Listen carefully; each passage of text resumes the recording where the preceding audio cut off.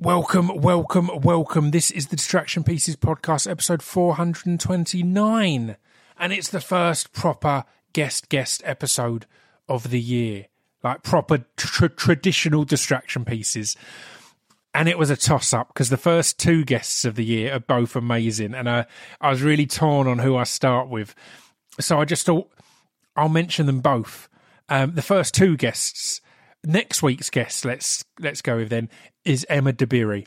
And Emma is an amazing author. And we have one of the best conversations I've ever had about race, about the invention of race, and about so many things. She's absolutely fascinating. But this week's guest is also an amazing author. It's Evanna Lynch.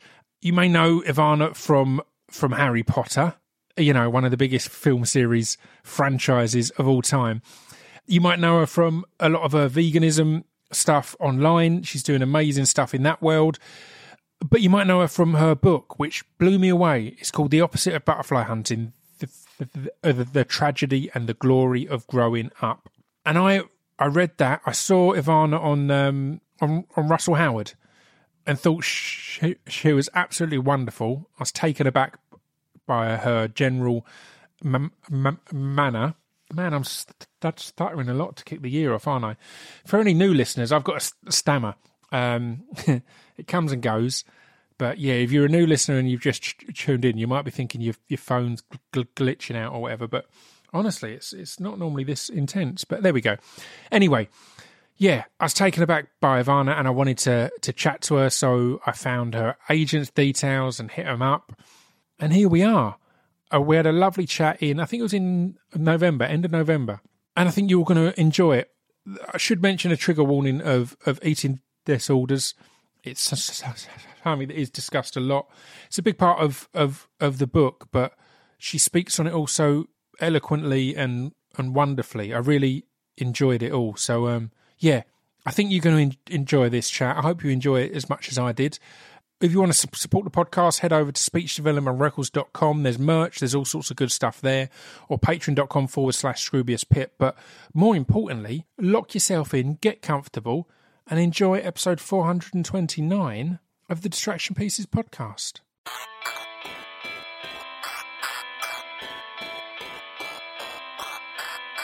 This piece of fiction is the intro to Distraction Pieces. This piece of fiction is the intro to Distraction Pieces. This piece of fiction is the intro to Distraction Pieces. This piece of fiction is the intro to Distraction Pieces. Right, I'm here today with Evanna Lynch. How are you? How have you been in these strange old times?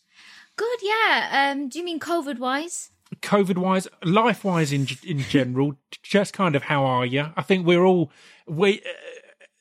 got quite used to being more isolated, and I revel in that. And from reading your book, I feel that you're probably quite comfortable in that, but it can be...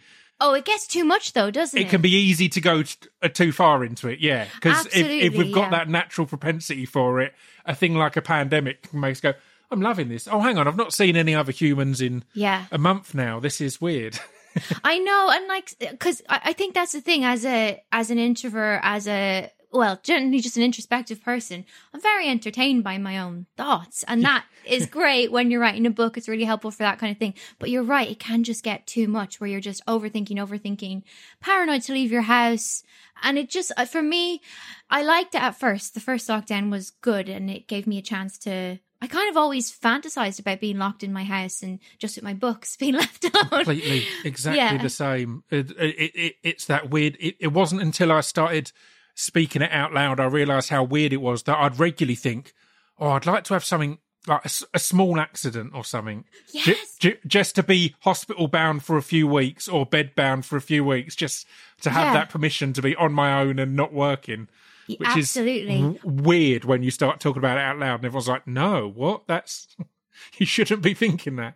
But how else are you going to be forced to be still and to just, I don't know, a friend of mine, this is probably the whitest thing I'm ever going to say, but she and I were like, oh, what is like a small crime you can commit to be put away for like 3 months? Yeah. But I'm sure. No, you know, I've in your head, you're thought like, it oh, if loads I of went to times. prison, I could read books, I could catch up. But you'd end up actually dealing with prison, which would be awful, horrendous. It's been interesting reading your book, and we'll get into it a lot, because obviously you talk about having an eating disorder, and there were parts of it I was reading thinking, I don't think I've ever had an eating disorder, but I have obsessed over these things health-wise. Obviously, the further I got in, the more I was like, oh yeah, no, I definitely haven't, like comparatively. But it's interesting that, because I've thought numerous times when I've got a bit more out of shape or whatever, I thought I could do with a few months in prison to get in really good shape, just sit-ups and push-ups, all that kind of thing, nothing else to do.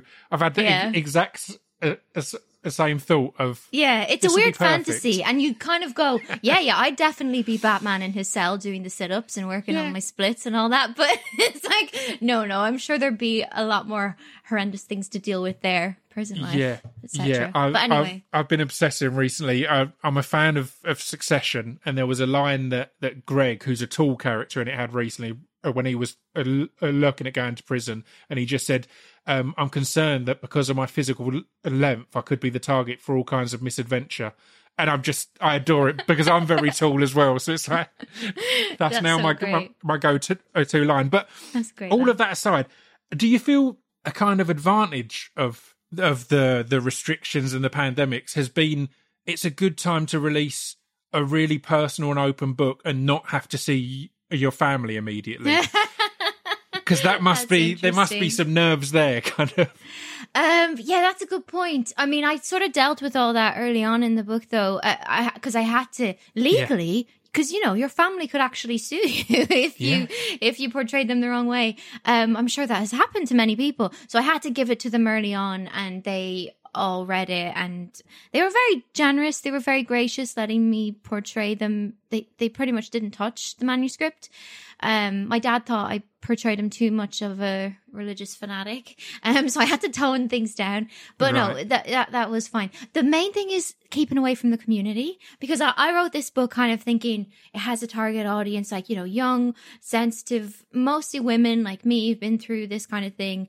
But just for anyone who lives in Ireland, whoever writes a memoir, just know the whole community will read it. Like, my dad's telling me of priest friends of his who are reading it, and I'm just like, oh no, I like, it's kind of my diary in some way. So of course they will, but it's a beautiful one, because you will be, and particularly anyone from small towns or small communities, you do get a level of support, but it's also an absolute interest in everything that you do. It's a fine line between support and nosy neighbours. It is type it's level both. of things. It just happens Definitely. that a lot of your information will be readily available on the internet, whereas Maureen down the road, it'll all be hearsay, Yeah. No, and you also have to think, if you do that, you have to be mindful of and careful of the people, because I did include people from my hometown in the book, and some of them are quite, they're caricatures almost. They're very funny, strange people. And that was actually the only feedback my mom gave me, was on the neighbours. It's such an Irish thing. She just kept calling me, being like, can you change this adjective? She changed an adjective on this one character about 10 different times. I was like, there's no way this person, he will not recognize himself. And I really don't think he ever will. But afterwards, I didn't take, because I don't grow, I moved out of there. I live in London. I don't live in the community anymore, but they do live in these very tight-knit communities where everyone knows each other and everyone talks to each other, and you're right, they want to be supportive. There's a little bit of nosiness at play too.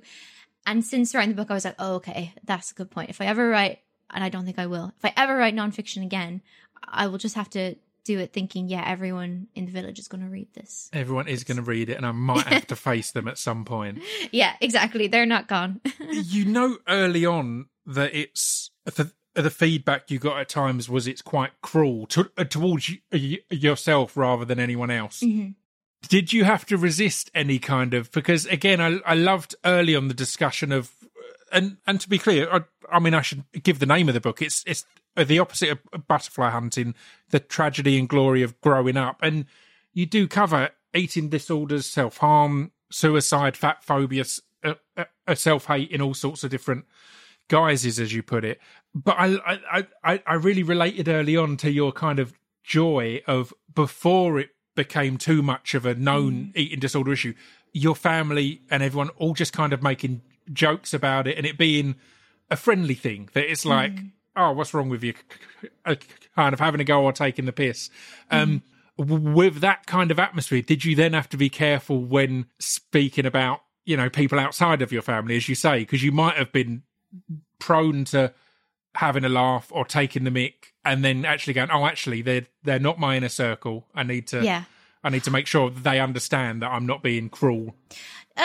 Some cases, there was, like, you know, when I went into writing it, because I go into real detail about the types of treatment, you know, because a lot of it is a commentary on the mental health system, how we treat mental illness in children, that kind of thing. And there was definitely a part of me, my younger self, my 11-year-old self, who went through all that kind of wanted revenge, that kind of wanted to call out these people who, some of them were cruel, genuinely. Some of them were just, they just didn't see me as a human being. There was not so much thought to it. So there was a sense of like, that's not cool what some of these adults did to me. Especially, I'm actually not talking about the treatments in Ireland that I went through. I'm more talking about the one I experienced in London, which was the more extreme one. Yeah. And like, that place was crazy, and it got crazy. It got like that, you know, that whole Stanford prison experiment where if you put people in power and then you put people as their prisoners, there's this psychological thing that happens where they start to enjoy the power, and they almost, so I wanted to call out things like that. And I do have my fun in the book, like there is dark comedy, because I also think when situations are very bleak like that, that's the only way to get through it, is to find the absurdity and the weirdness and the dark comedy. But I did also find while writing this book afterwards that I had a lot more compassion for maybe some of the doctors who were treating me in Ireland, who they just, like, it's an allopathic model of medicine where they want to treat the symptoms to heal the illness. And that just doesn't work with mental illness, because it's not a physical, it doesn't start with the physical symptoms. It starts with something buried much deeper. So I think, you know, towards the end of the book, my publishers were kind of like, are you going to say anything about, you know, how you understand that these people maybe didn't know how to treat your, and that made me like, oh yeah, you know what, they weren't out just to get me. It felt like that at the time, because, you know, my eating disorder did become like my closest friend, and these people who were trying to kind of rip it off me or crush it out of me, they felt like enemies.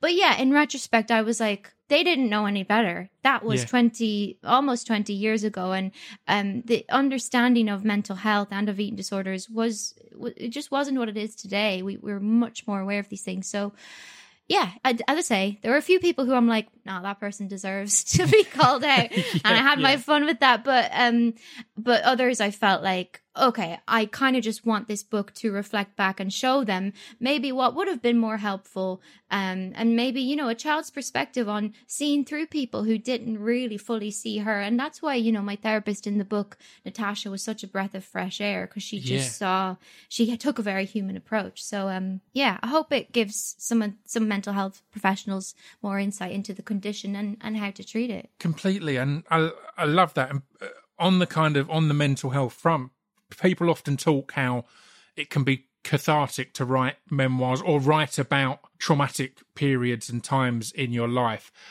I want to know if you found it cathartic to do the audiobook, because you read so well, but you'll embody the characters. And it struck me as you were given the authority to make these traumatic childhood experiences into kind of almost fictions, into little stories and scenes and characters, which struck me as that might have been really helpful for you to kind of do that, to embody them and to make them, again, not make light of them, but to make them a scene that you're playing rather than a trauma that you lived through, if that makes sense.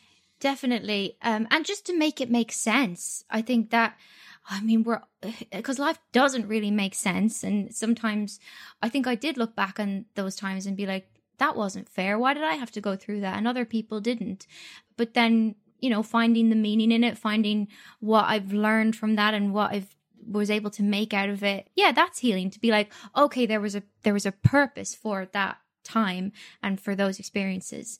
I think I more just felt, was it healing? Yeah, it probably was. I think it was sort of making things good with the past, with what happened. It was like, because, you know, as a child, I could not have written this book, back then. I needed to take whatever it was, maybe 17, 18 years to put into words how I was feeling. And the thing was, like, I have all the memories. They're very much buried deep, and that's what I used. And obviously I had to go back and have conversations with my parents and go back through letters and diaries to kind of fill in the gaps, because I couldn't recall conversations perfectly. I could just recall the feelings. But it was like that little girl felt betrayed and hurt and furious with how that situation was handled. And I have talked about my story many times in the media, and it was just like, I'm still not getting it right. No, people are still sort of garbling it, and they're still turning it into a fairy tale. And so the book was me going, here's exactly what happened. I work with a shaman teacher a lot, and in the sessions we often do visualizations, and it's about, you know, communing with different parts of yourself. And a lot while writing the book was I revisit that young girl and kind of figure out what she wanted to say. Yeah. And it was very strange. After writing the book, I did another session, and for the first time in my life since that time, she felt at peace. It was like I'd taken care of her, and that was a kind of a profound healing to have happened from the book.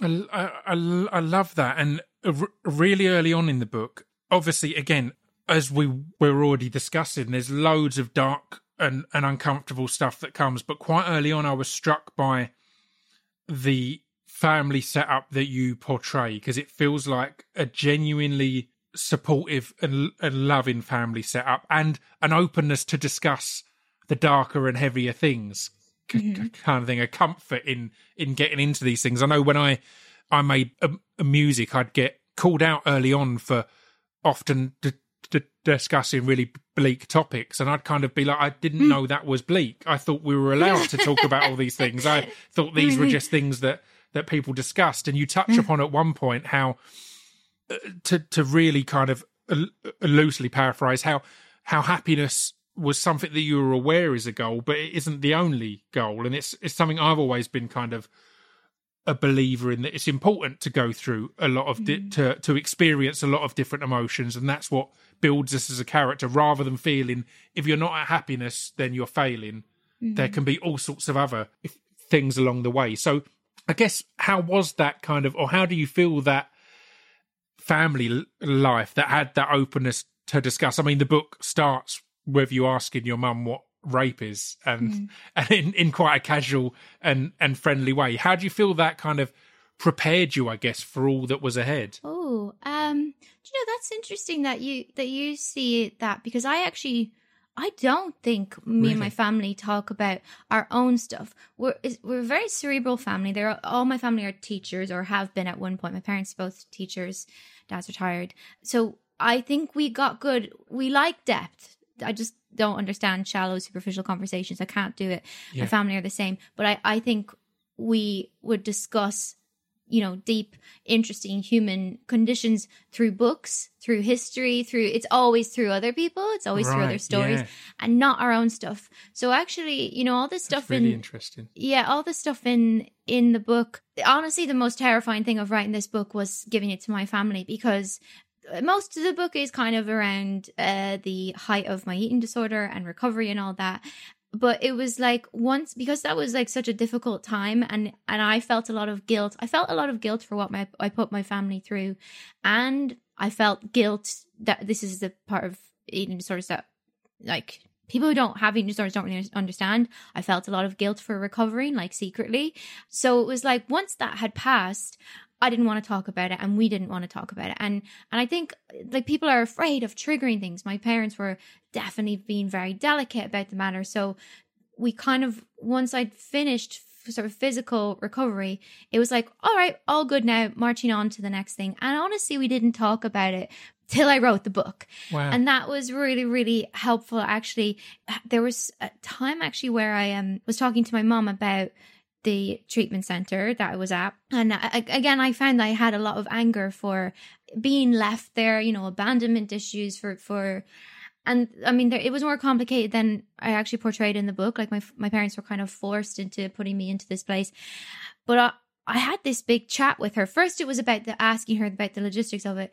And then I found I was still angry at her years later. Right. And she said to me something like, she said, well, I don't know what you want me to do. She said, would you have had me not put you through treatment, and would you prefer that your life hadn't turned out this way, that you hadn't got the role in Harry Potter, that you hadn't gone on to have a career?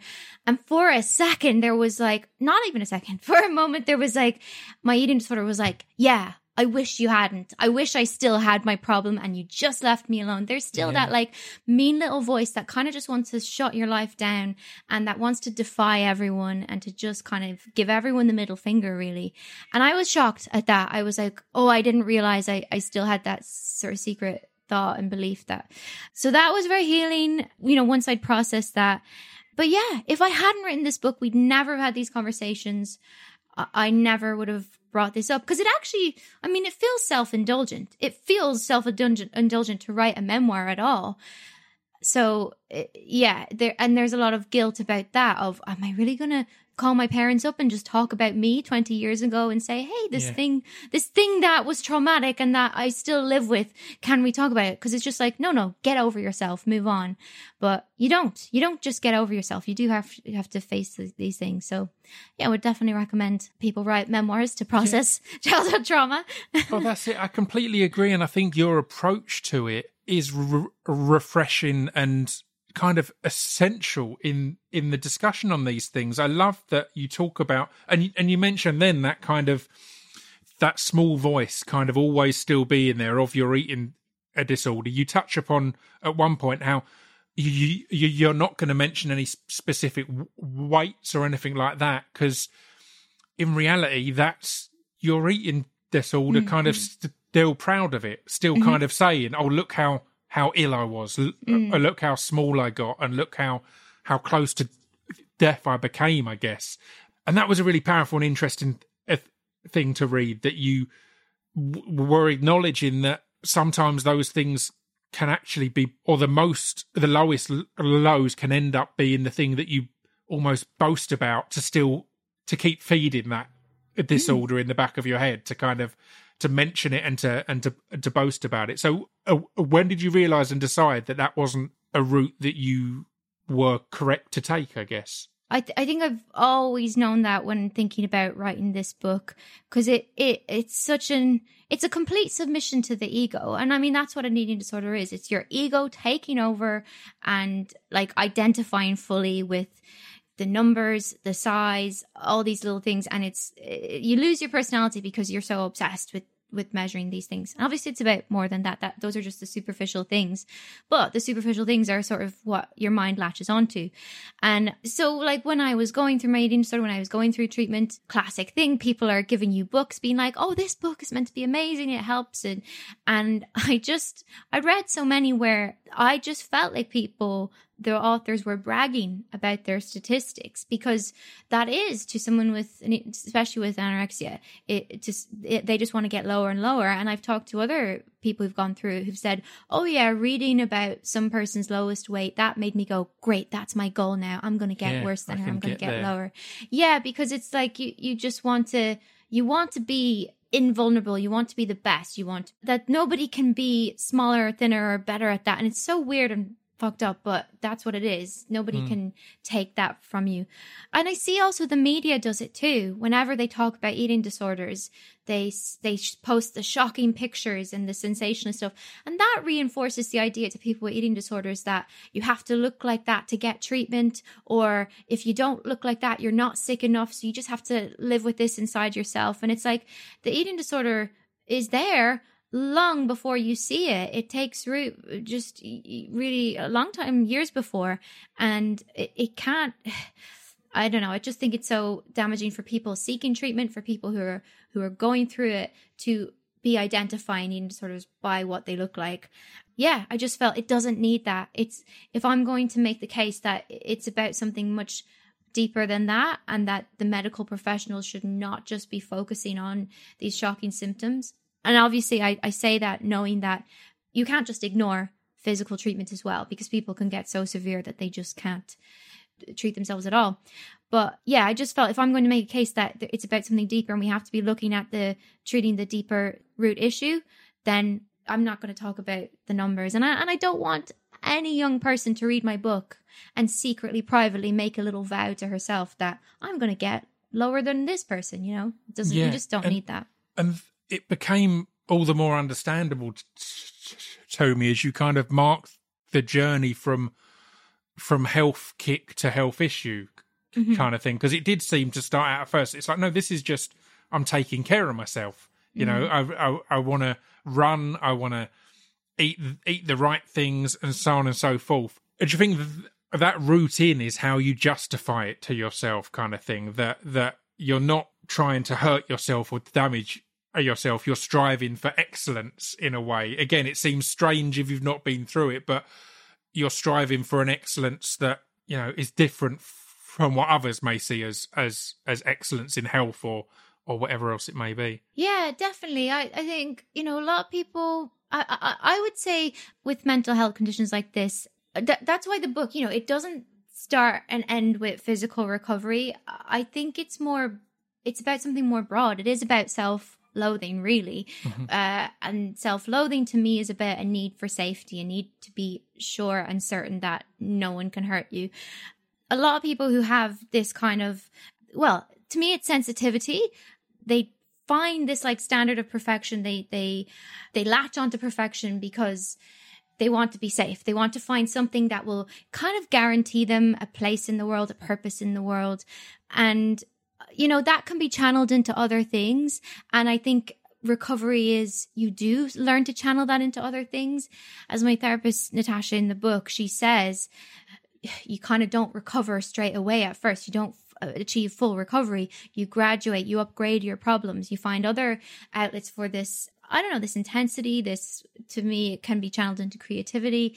But yeah, like, I think as a child, feeling a total lack of self-esteem and feeling overwhelmed by the world and this pressure to find your place in it, it was like the easiest thing to find, to channel my energy into was self-perfection / self-destruction, was eating. Like, the eating in some ways is the closest, most intimate thing to us.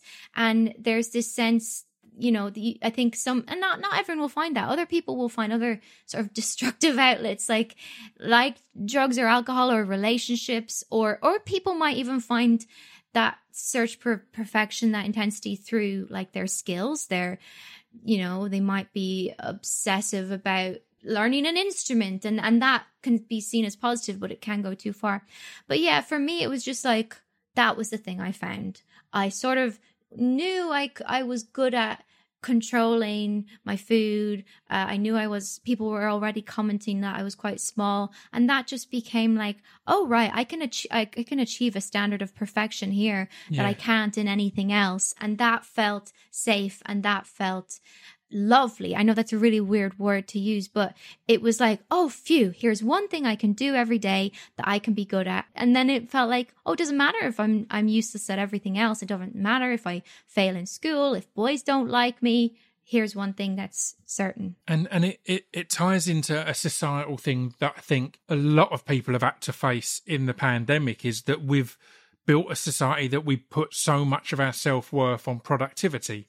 That all we are is how productive we are. Yeah. So if you found that thing that you can be productive at through being really strict with your diet, strict with your exercise, then that is going to be where you find all of your self-worth. And I think when that first lockdown hit, a lot of people struggled because all we know is our jobs, if you know what I mean. And it's a troubling way to have society, because there was a time when society was more focused on quality of life and leisure, and we were pushing towards a 4-day working week and things like that. Whereas now we've gone the opposite way of, you've got to work hard and be the best and beat everyone. So yeah, and that's addictive, isn't it? That really feeling addictive. of, like, And especially, I think with food and weight stuff, it's addictive and it's also totally numbing. And that's kind of the core message of the book, is that it really deadens your creativity. It just kind of sucks all the life and joy out of your life, because you're trying to live and measure your self-worth. You're trying to measure your self-worth as a human being by numbers. And it's like, that's not for people. That's for machines. And the more you do that, I don't know, I feel like the grayer and more just empty your life will become. So, I'm careful talking about this, because I don't want people to feel like, oh, that sounds interesting. That sounds like a good way of measuring my self-worth. Because it's like, yes, it is addictive, and it is like, there's a soothing element to it, but you lose so much by making those choices to try and perfect yourself and perfect your routine. You lose this ability to create and this daringness, because perfection is very confining. It's just this little box that sets all these limitations on you. And that's, to me, is the opposite of creativity, I suppose. So I think I'll probably always be a little bit of a perfectionist in some ways, but I try not to be. I try to throw that out the window, because it just, it brings everything to a dead halt to me. I always find it fascinating what it is that gets through to someone as well. I'm always skeptical of people that claim to have the answer or the solution, but because I think with anything mental health wise, it's so personal and individual. What may work for one may not work for another. And I think because of your, at that point, seeming obsession with the numbers and working all of this, it wasn't traditional doctors' approaches or medicine that got through. It was walking into a room with someone who had fairies on the wall and all sorts of other things like that. But again, as soon as I started to get to that bit, being a bit of an old skeptic, I was like, all right. But then it was really clear straight away that her goal was to address the root cause rather than the result, and rather than the effect. So she wanted, as you say, to find out what you weren't happy about and find out why you were obsessed with this, rather than everyone else had been, well, here's the amount of calories that you have to eat, or here's the amount of weight that you have to put on. How was that to find someone, even going in skeptically yourself, because at that point your parents had taken you to numerous doctors and numerous experts? How was that to find someone who was like, no, I don't care about, I'm not going to talk to you about calories or weight at all until we've got to the root of how you are and who you are, I guess. I mean, meeting that person, Natasha, was life-changing for me. It really was. And I didn't fully appreciate it at the time. I was a kid. But now, in retrospect, I just see how evolved her approach is. And I think it's about something more than just her personal, demeanor and her getting me. It's that she wasn't demonizing mental illness. I just think there's something so wrong about us terming things within ourselves, good or bad, labeling them. I think it's a sort of relics of the religious brainwashing, where we've got evil, we've got good parts of us. Because up until I'd met Natasha, my therapist, every doctor I'd ever gone to see had sort of looked at me, seen the illness and seen, okay, this, like they were facing off against it. Like they were the enemy to this thing. Yeah. And again, when that feels like your best friend, the only thing that you're sure of in the world, the only thing you like about yourself, the people who set themselves up against it, you're going to be their enemy too. You're not going to let them in. You're never going to be vulnerable with them. You're never going to tell them the truth about how you feel. It's only going to send you deeper in yourself, in your darkness. You're going to alienate yourself more. Strengthen the bond, right? Exactly. The bond with the eating disorder or whatever else it may be. And it's going to make you more conniving, better at hiding it. And I think this is the same with everything. Like, with a drug problem, if that's the thing that's your comfort and somebody tries to wrench it away, you'll just get secretive about it. Yeah. With a relationship, an abusive relationship, if everyone's like, this person is terrible, but you secretly love them, you hide it and you become better at coping, and you you become fake with everyone. So her kind of not looking at this thing, her seeing that, okay, you have this coping mechanism for a reason because you're sort of protecting yourself from a deeper pain. So I'm not going to just pull this thing away. I'm going to address the deeper pain so you can relinquish your grip on the coping mechanism. And she just did something so powerful when I first met her. It was that I think because up until then, everyone had been my number one enemy. Even my parents, you know, they were all trying to take this thing away from me. So I never admitted that there was anything wrong. And I really felt there was nothing wrong. I was kind of, even though I was exhausted and like hungry and going through all these physical symptoms that were difficult to deal with, I felt I'm great. I've got this. This is much easier than what I was dealing with before, which was this sense of nothingness and this pain. And it was when, you know, this person who just looked at me, saw a person, wasn't trying to fix me right away or take this thing away. She just looked at me and said, "How are you?" Like I felt a wall come down. I just unblocked something. I just immediately started crying. And that was the very first moment where I said, "Oh, okay, I don't feel okay. Everything's very hard." And that's only the first time where I kind of started to address what was going on. She also kind of seemingly showed you the right to not feel okay, that you had the right to not feel okay, despite, again, you touched on, you know, my parents haven't separated, I wasn't abused, all these kind of things. There's a saying that's popular in the mental health kind of world these days that I've never felt quite comfortable with, that it's okay to not feel okay, because I think obviously it is, but that also kind of suggests that you don't have to do anything to try and help yourself in that situation. And that can be as damaging, I feel, if we can just, if we get comfortable with it, because there's so many means and techniques now, whereas you have a right to not feel okay, just sits far more comfortable with me, if you know what I mean, because it means that we all have a right to be going through this again. A thing that I think stops a lot of people getting help is them feeling, well, a lot of people have got it a lot worse. You know, what right have I to be complaining or to be unhappy? So I guess how important was that to kind of have someone identify that and show you that it's your feelings are valid and your unhappiness is valid? Yeah, well, it's a big thing, and it's a big point I wanted to put across in the book, because I think a lot of people don't get help because they think, like me, they come from privilege, you know, from a very loving family, middle class upbringing, all that stuff, and just feeling like guilty for feeling awful, and that just makes them think, yeah, other people have bigger problems. But I don't know, I just think it's a deeper thing, isn't it? It's like an existential reckoning. And it's all relative. It's relative to your life and your existence. Like, it doesn't matter how bad someone else has it if you're in a really dark place anyway, if you know what I mean. That's not going to bring you out of it. So, yeah. And I think, like, it's different. Eating disorders take shape in different ways for different people, and there might be a triggering event for some people. But for me, it was just, there was nothing. And I suppose I wanted to show in the book for family members who are asking the same questions my mom asked, like, what did I do wrong? Did I not love you enough? That they give themselves a bit of just peace and grace and say, like, there's nothing I did wrong. I just have to be here and support this person. I have to stop questioning what mistakes I made.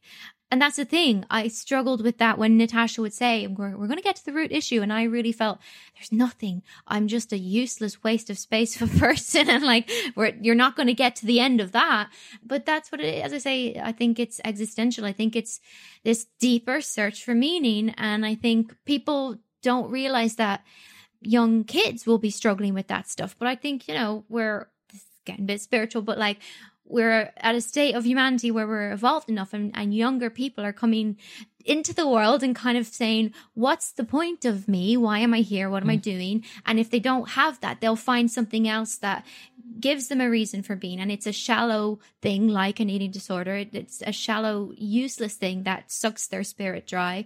But it means that they don't have to ask the much more difficult, complicated question of what's the purpose of my life and what's the meaning of it. Yeah. And I mean, one of the beautiful things about your story is that sprinkled throughout all of these struggles in Ireland, at Peaceful Pastures in the UK, and all the horrible things that you kind of had to go through there. And again, we won't go into them now, but I highly recommend that people read the book because it's quite astounding. It's like the horror stories of the camps in America to pray you straight kind of thing. Yeah, those kind of really therapy, restrictive, horrible things there. But there's a sprinkling of Harry Potter throughout all of this because that was always your escape and your and what you'd read and where you'd feel safe. So I want to kind of talk about how it was to see about the open audition and to go for it, because again, it's in the fairy tale, knowing how it all went, it's this wonderful journey, but in the reality, that was a huge gamble because, as you touch upon, this was your saviour, and if you go there and don't get it, it might not be the same anymore. No, it might not be your go-to anymore. So Yeah. how was that to kind of jump upon that and take that risk? Yeah, I suppose I should have seen it as a risk, but I didn't. But I understand my mum and dad have very different perspectives. My dad was like, yeah, let's go for it. Let's see what happens. He's very optimistic. Whereas my mum would be cautious, and her way of expressing love is to try and keep you safe.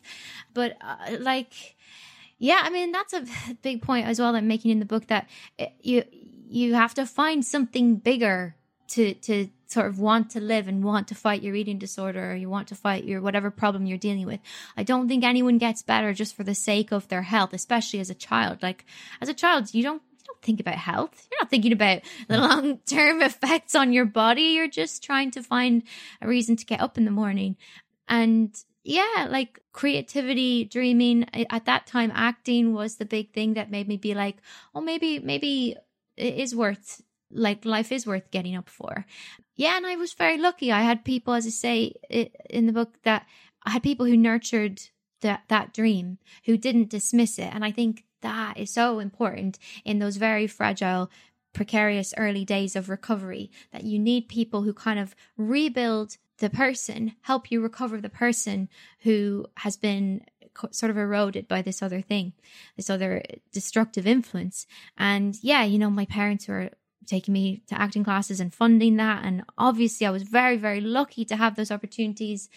And then the Harry Potter open audition came out of the blue. And yeah, my mom tried to talk me out of it, just thinking this girl is too fragile to take on such a big, crazy world. And my dad was like, let's just see what happens. And I don't know, I just think you have to take those risks. You have to take those big, bold risks in order to, pull yourself out of the darkness and find something that is, worth fighting your demons for every day. Because, even after you get the dream, they'll still be there, and you'll still have to find things. And again, that's why the book doesn't end with Harry Potter. That, like, I think for many years I was just always operating from this sense of lack and this sense of I have to find a reason for existing to justify my existence. And I think now I'm just at a point where I'm like, I don't run. I don't try and fill those gaps as much. I don't frantically try. I'm more just, when I feel that sense of worthlessness, I just try and feel the feelings and let it pass. But it is hard. Like, it is tempting to try and do something to fix it. Yeah. Yeah, of course. So I mean, so how was it to, because again, it's crazy to me that kind of your first big experience on a film set was the biggest film franchise in the world.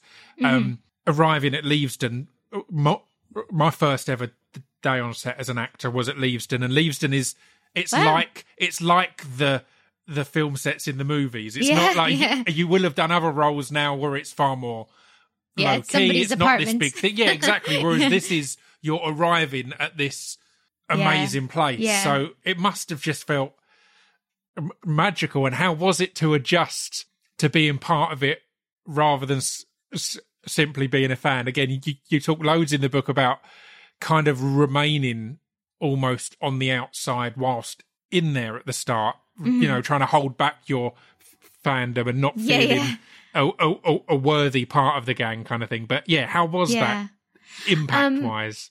Yeah, it was totally overwhelming at first, of course. And it was just like, I was so excited, so bowled over by everything I saw. But then also, yeah, feeling like, who the hell am I to be here? You know, what, and then, like, obviously I worked so hard to try and get the part. I really give it everything. But then once you get it, you're like, oh no, they've made a mistake. Or, you know, why did they hire me? So it's that strange, that inner conflict of feeling you're born for this, but also feeling a bit of a fraud. But I feel so blessed. I had that perspective and that experience. And, you know, I have a lot to say on fan culture. I think it is giving, when you become obsessive about other people, I think it is giving away your power. And I think you should see that love and admiration as sort of keys to who you are, to something about yourself that you're not expressing, which is what Harry Potter was for me, which is what the actors because I did idolize the other young actors in the film. Yeah. And then, you know, got to know them, got to learn that they're human and vulnerable and they're flawed too, and that they're just creative people trying their best. But yeah, I'm glad I had that, because I think maybe if I hadn't met them and gone through that, I would have always put myself below people like that and not. I think part of growing up and part of maturing was realizing, oh, I have my own gifts and I need to empower myself rather than giving my creativity away to kind of worshipping and deifying other people. Yeah, and completely. And that comes across those moments of realization, because it feels like one of the things I loved was also one of the things that made me almost sad. Was I loved your kind of, you saying that you felt almost a responsibility to play Luna Lovegood, because you knew that character so well and you were the one to do it right. And I was sitting there kind of saying, that's beautiful and amazing, but also it's because of you. It's because of who you are and what you've done. And it felt like you're almost giving all the credit over to the character as such, rather than patting yourself on the back and going, no, I have a responsibility to this character because I'm the best person for it as well. So it was beautiful to see that kind of seemingly growing into the idea of you adding to this, what is, or adding to the collective, I guess, and being part of that.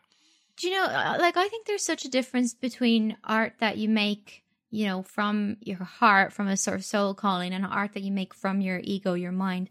And I actually find it hard to distinguish sometimes, but I just think when you're creating something, even a character, and it's in service to them, and to me, the feeling is very similar, like, to being in love. When you love something or someone so much, it like calls up this better part of you. You'll be more confident, you'll be more purposeful, you won't get in your head thinking, oh, am I good enough, and all these doubts and everything. And I've had both. I've had other projects where I didn't care about the character so much, and then I was too much thinking, am I going to come across as a good actor? Are people going to think this? Yeah. And it's pure ego. It's not like, there's no higher calling to it. And it's like night or day, you know, the difference between those kind of performances. And I feel very lucky that my first professional job was the kind of character that sort of summoned that love and that devotion to something higher than myself. Because there have been other parts I played where it's like, oh, if I'd started with that, I wouldn't have a career, you know? Yeah, right, of course. But there's some beautiful moments, like, as you say, it doesn't end with the Potter films. And there was a beautiful bit of advice that you got from an acting teacher in LA as you were moving back to the UK, and just to worry in the other direction. And again, it's something I talk to my partner about a lot, because I'm kind of, when she's nervous about things, she'll make all of these fictions up of all these fictional bad ways it could go. Mm-hmm. I'm like, well, if we're making it up, why don't we just make up the really good ones? Yeah. Yes. If we're pulling it out of nowhere, let's go, oh, imagine it goes better than you could have hoped. And as your teacher says, and you find you're too busy and you've got too many roles and you're in too much demand. Yeah. And that was such a beautiful bit of advice to get, and seemingly at a really key point for you, because you talk about how LA has its wonderful, like, there is something magical about LA, and there are magical things there, but it's also, I think it can also be very damaging depending on where you land or focus, because as you touch upon, there's an endless amount of people who will take your money to solve the exact problem that you have or that you think you have, and tell you about a few more problems that you have but maybe haven't noticed yet. So it can be a weird one there, but that was a beautiful bit of advice at seemingly really crucial time in your life and career. So yeah, did that kind of help and guide you? Absolutely. I think that's honestly the best advice I've ever gotten. I just love it so much. Worry in the other direction. And because it's like she's saying, listen, if you're going to torture yourself with the future, which is a concept, which might never happen, it's just sort of a piece of your imagination at that point. If you're going to do that, then why not just spend your time imagining good things and like just this idea that what a waste of your imagination that you're going to think of all the worst, most horrible things that can happen when you could spend that time thinking of the best. And, they say that worrying is suffering twice. So like you say, you imagine, and I know why we imagine these terrible situations happening, the worst case scenario, because we're trying to protect ourselves and trying to be a little bit prepared and not be so hurt and caught off guard. But often those things don't happen. And then you're just like, I just kind of ruined a big piece of life there by imagining awful things. And I could have avoided that. But I think there's something deeper to it as well. I really believe that thoughts are, so I'm all into like law of attraction stuff, that thoughts are attractive, that they have an energy to them. There's like small examples of that. Like I always find that if I learn a new word, I suddenly hear that word everywhere. It's just like, so if you channel your energy and your sort of, if you are the kind of person who likes to daydream, has an overactive imagination, likes to imagine scenarios, if you spend your time thinking about, what's the best possible thing that could happen here? It like changes your energy and your outlook. And I really think people can sense that about you. If you're a more optimistic person, if you're more positively inclined, I think people can sense that. And then just better things happen to you. Better people come into your life, better experiences. Yeah. So I think there's a practical element to it too. And I found it hard because for so many years, I had sort of conditioned myself to think worst case scenario. So it was a deliberate catching those thoughts and changing them. And I have things like aids, I journal about these things. I write affirmations. I have an app on my phone that literally sends me positive affirmations, which on bad days, it can come off as sarcasm. But these things all help. And I think, worry in the other direction. It's just a much better use of your imagination. I love it. Well, before I wrap things up, I want to touch a little bit upon your veganism and the kind of beauty box for vegan stuff and the Chickpeas podcast, because I think it was all the more fascinating having read the book and hearing how vegetarianism and veganism in some of those establishments is seen as an excuse for an eating disorder or a way to allow an eating a disorder rather than just caring about animals and not wanting them to be harmed. So how important was that to kind of, and how hard was that to get those things up and running and push that and become a voice for that area? It just kind of happened, it was one of those things where I didn't really plan it. And in a weird way, I almost wish I hadn't gone so hard at it because it did. So it was quite hard to write my book because I was involved in so many vegan organizations and charities. And that's the thing, I care so much about these causes. I believe in them. So when charities ask me, will you do this? I'm like, yeah, of course. And it's like, oh no, I have to find a balance. I wouldn't say it's my passion because it's something so awful that happens to animals. And I just think we all would get it if we weren't conditioned to not think about animal sentience and their feelings.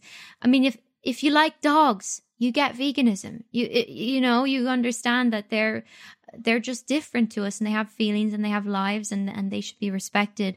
So it's like, I wish I didn't have to keep banging on about it. It's just that I think the world has made it too easy to ignore animals and what they go through and how we've commodified them and convinced ourselves that it's fine to do horrible things to certain animals and other ones we'll treat like royalty. There's just so much cognitive dissonance there and I don't get it. So I suppose that just happened. And my favorite way of doing activism for that is the Chickpeas podcast, the podcast I started with my friends, because it comes from an optimistic outlook that if we all understood, we all would be vegan. We all would make more ethical choices. I do really believe that humans are innately good, and I don't come at it like with judgment and anger for. It's weird. I think when I first went vegan, I did hate everyone.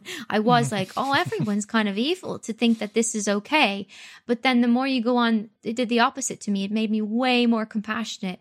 It made me see like, God, there are all these amazing, incredible, sensitive people who I love, my own family who love animals, who are wonderful people, but struggled to change their food habits and their choices. And so that's the approach I take with my activism now. I think of people like my family who are deeply loving and kind people, but who need help to learn how to untangle themselves from the very problematic relationship we have with animals and animal agriculture. So yeah, sorry, I could go on and on about this, but I'll leave it there. I love that. Well, I'll wrap things up by kind of asking what's ahead. I saw on IMDb, again, IMDb will often be inaccurate. I have half the stuff, but I saw Bus Girl with Jessica Henwick writing and directing, and she's amazing. She's just killing it at the moment.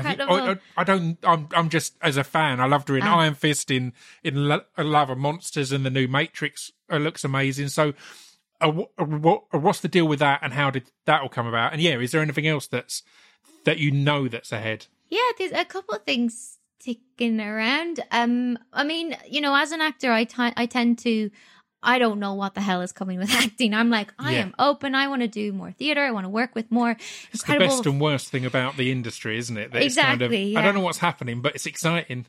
Yeah. That's the thing. You never know. Something will happen, and that will be great. But the rest of the time, so I think my philosophy now to planning my life is to just go, right, I'm only going to talk about the things I can control. So I want to keep writing. I want to write fiction next. That's the plan.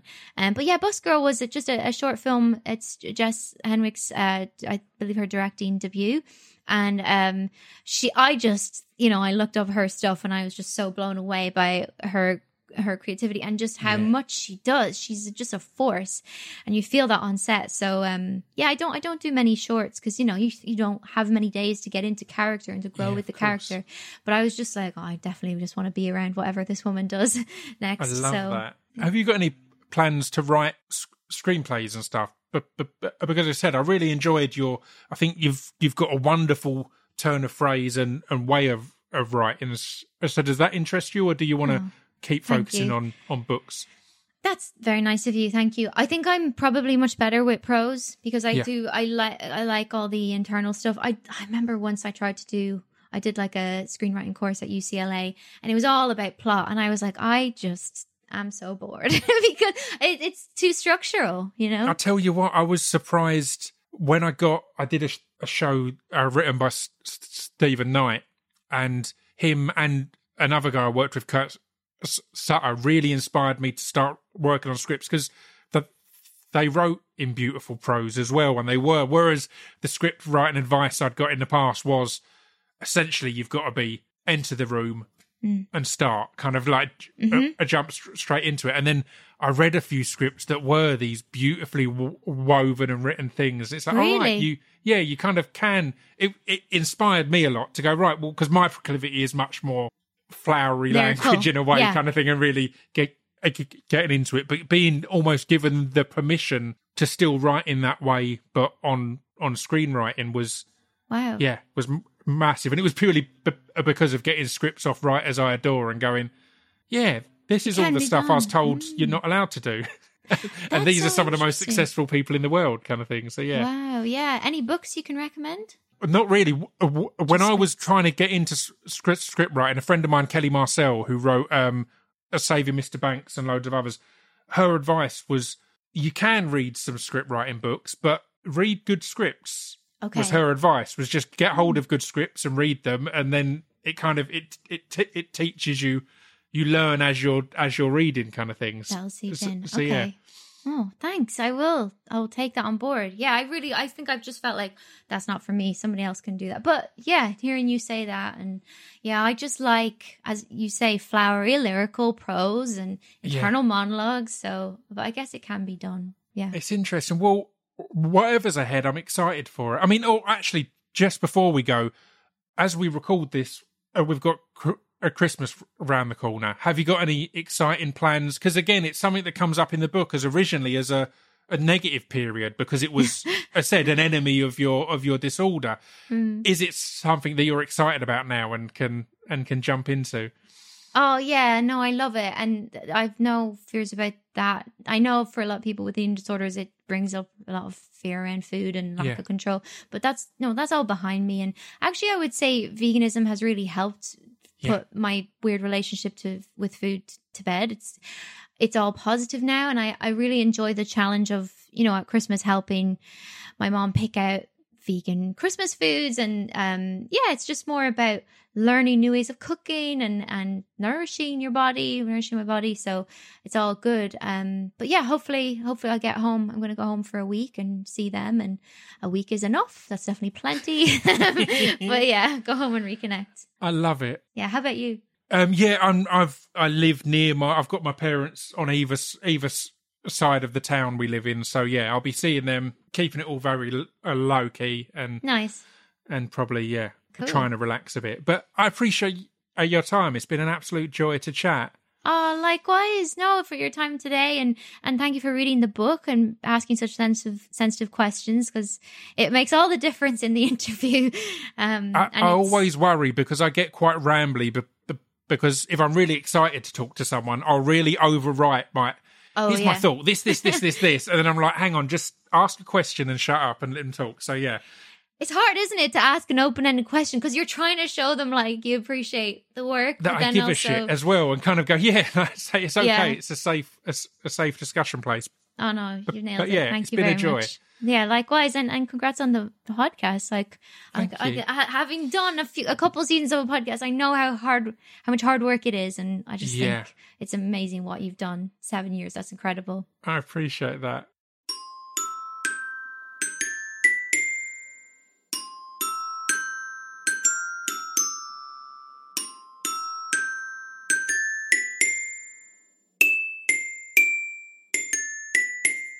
You've been listening to Scroobius Pip's Distraction Pieces. There we go. That was episode 429 of the Distraction Pieces podcast. And I told you I wanted to start the first proper episode of the year with a bang. And what an amazing guest. I loved having that conversation. So big love and thanks to Ivana Lynch. As I said, I can't recommend her book enough.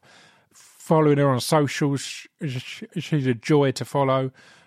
Recently, the trials and tribulations of finding out that you're the smelly one at circus training because you can't find a vegan deodorant that works well. So that's been a joy. Apparently, she's found some great solutions. So keep watching. Genuinely, a big fan of this young lady. Excited for all that's ahead. Also excited for you to hear next week's episode because it's another one. It's one of the best I've done. It's with Emma Dabiri. I won't ramble on about it now, though. So I'll see you next week. Until then, stay safe and stay sane. Ta-ta.